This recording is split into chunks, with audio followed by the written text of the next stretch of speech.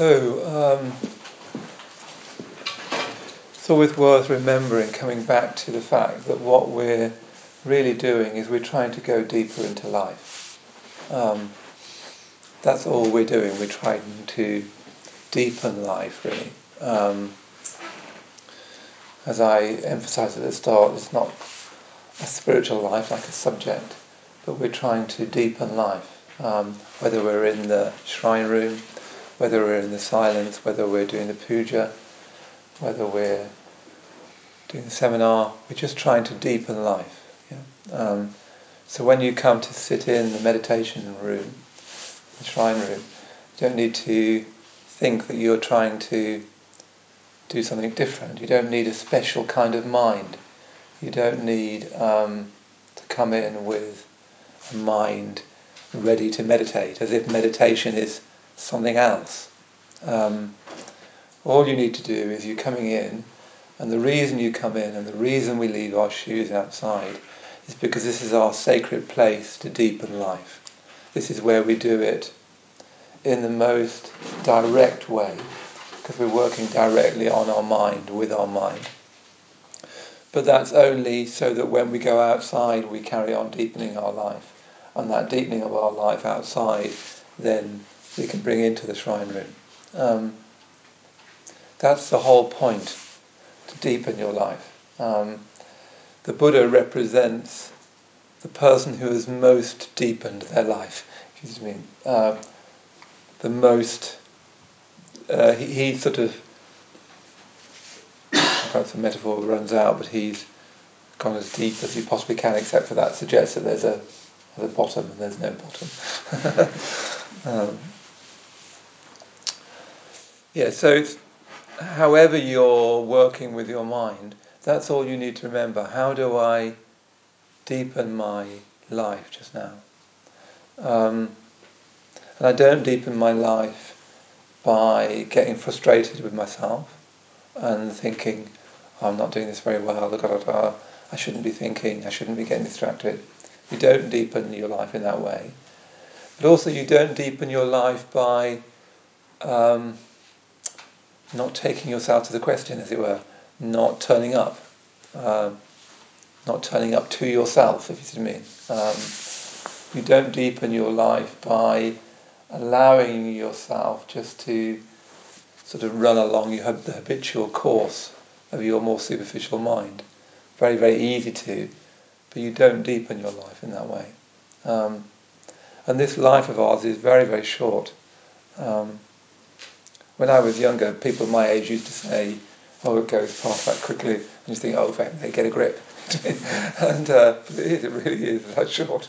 It really is that short. So there's only one thing to do, isn't there? And that is to deepen your life. And deepening your life means, firstly, becoming integrated. There's no deeper life without integration. You can't go deeper until you're collected, until you're whole, until you're really present in your experience and bringing the whole of yourself along with you. Because if you don't do that, you won't be able to stick to it. You'll mean to deepen your life, but you'll keep on, but then tomorrow you won't mean to deepen your life after all. So yes, first of all we need integration, and then we need positivity. We need to create a mind that's flexible, malleable, enriched, alive, that's positive, basically. We need a mind that is big enough to deepen, if you see what I mean. It's probably better to think of not being a sort of better person, but being a bigger person, really. Sometimes when we get into better, it sort of creates problems. It might be better to think of just being a bigger person. And to go deeper in your life, you need to be bigger.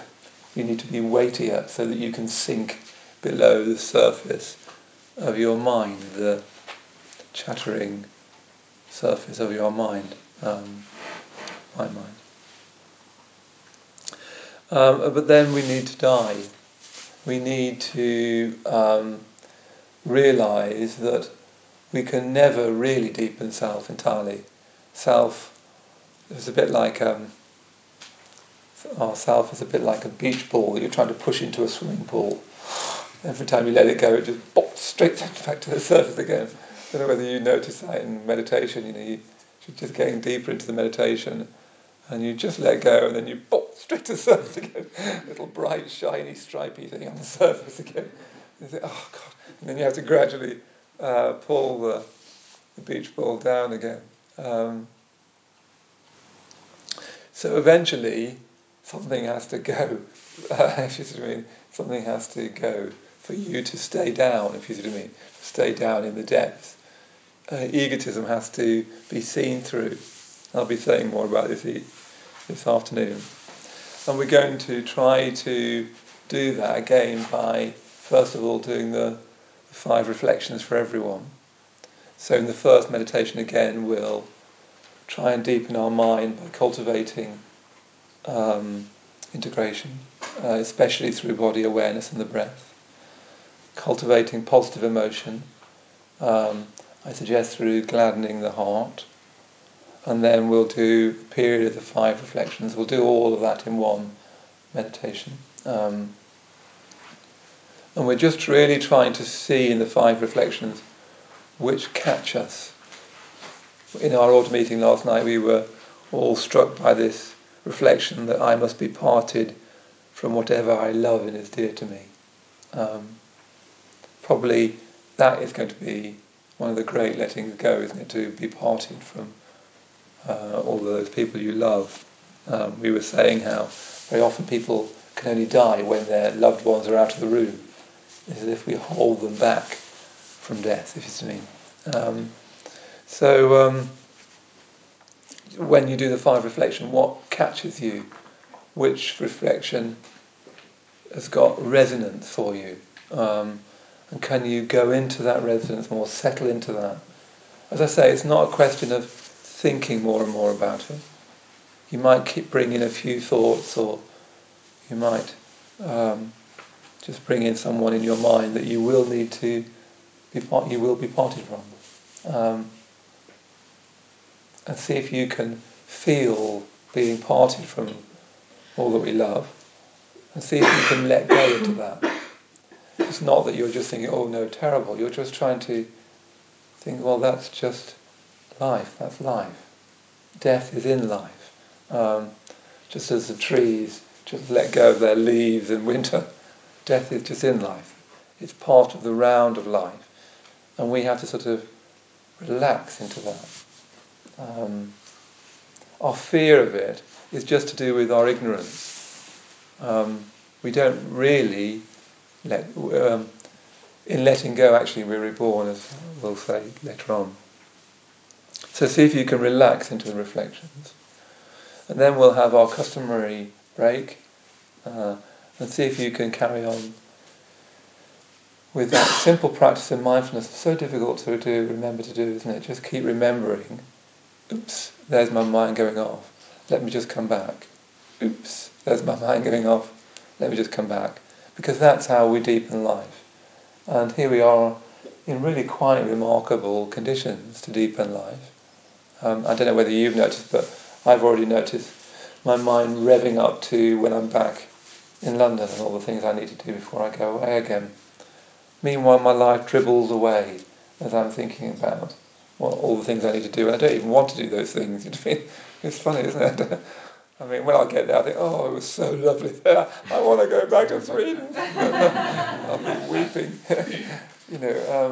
So there you go. Your mind does tend to do that, but see if you just keep remembering to notice it and come back. And then in the second meditation, I want to move on to spiritual rebirth. So what we're going to do, I'm going to lead us in a recollection of the Buddha. I'm going to basically read a description of the Buddha. It's actually a description the Buddha himself gave. Somebody asked him, what's a Buddha like? As you do. And the Buddha describes a Buddha but actually obviously it's a description of himself, isn't it?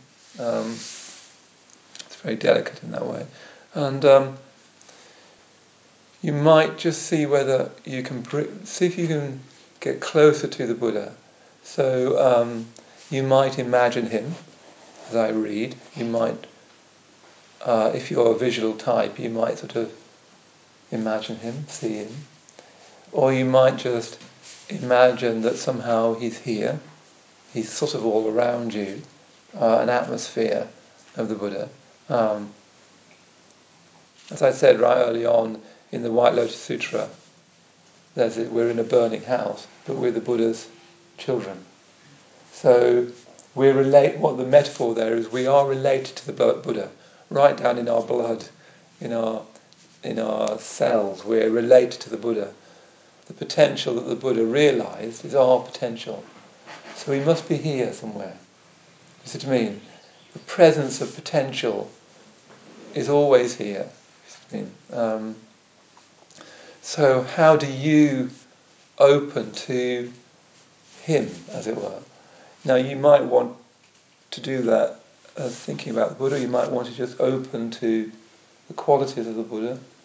But how do you get closer to the potential in you that he realised? If you see what I mean. How do you feel the thread between you, the unenlightened me, and the Buddha himself? It's always there. The very fact you're here says it's there. It's the very fact you're in the shrine on this retreat means that you have a connection with the Buddha. Most of us just need to trust that there is that connection and open to it. Activate that connection. Even when you think, oh, but I don't feel connected. When you feel, I don't feel connected, that itself is a connection. Do you see what I mean? It's a bit like regretting not ringing your mother. Yes, you should have rung your mother, but the fact that you regret it and haven't done it shows that you feel connected. Do you see what I mean? Because it bothers you.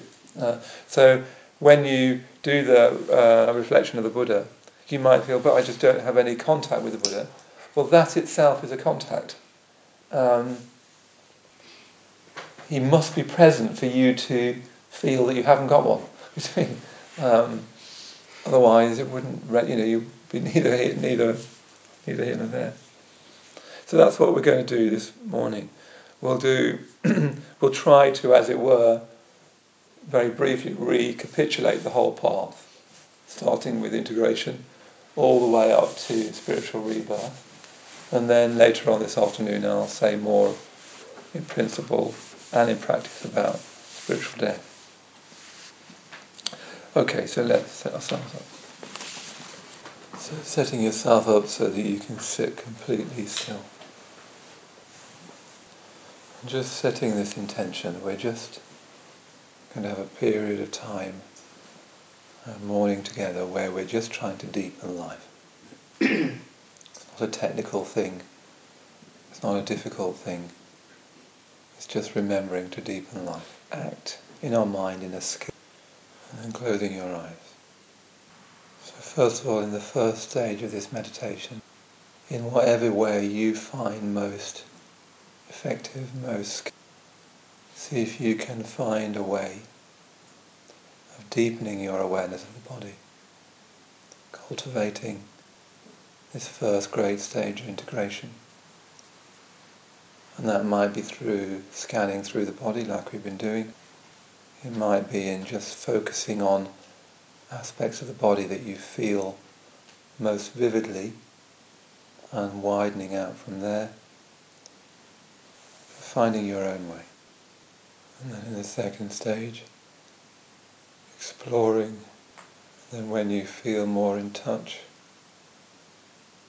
heart center, gladdening the heart, bringing to mind whatever is in your life just now that you feel grateful for. It gives your life a sense of meaning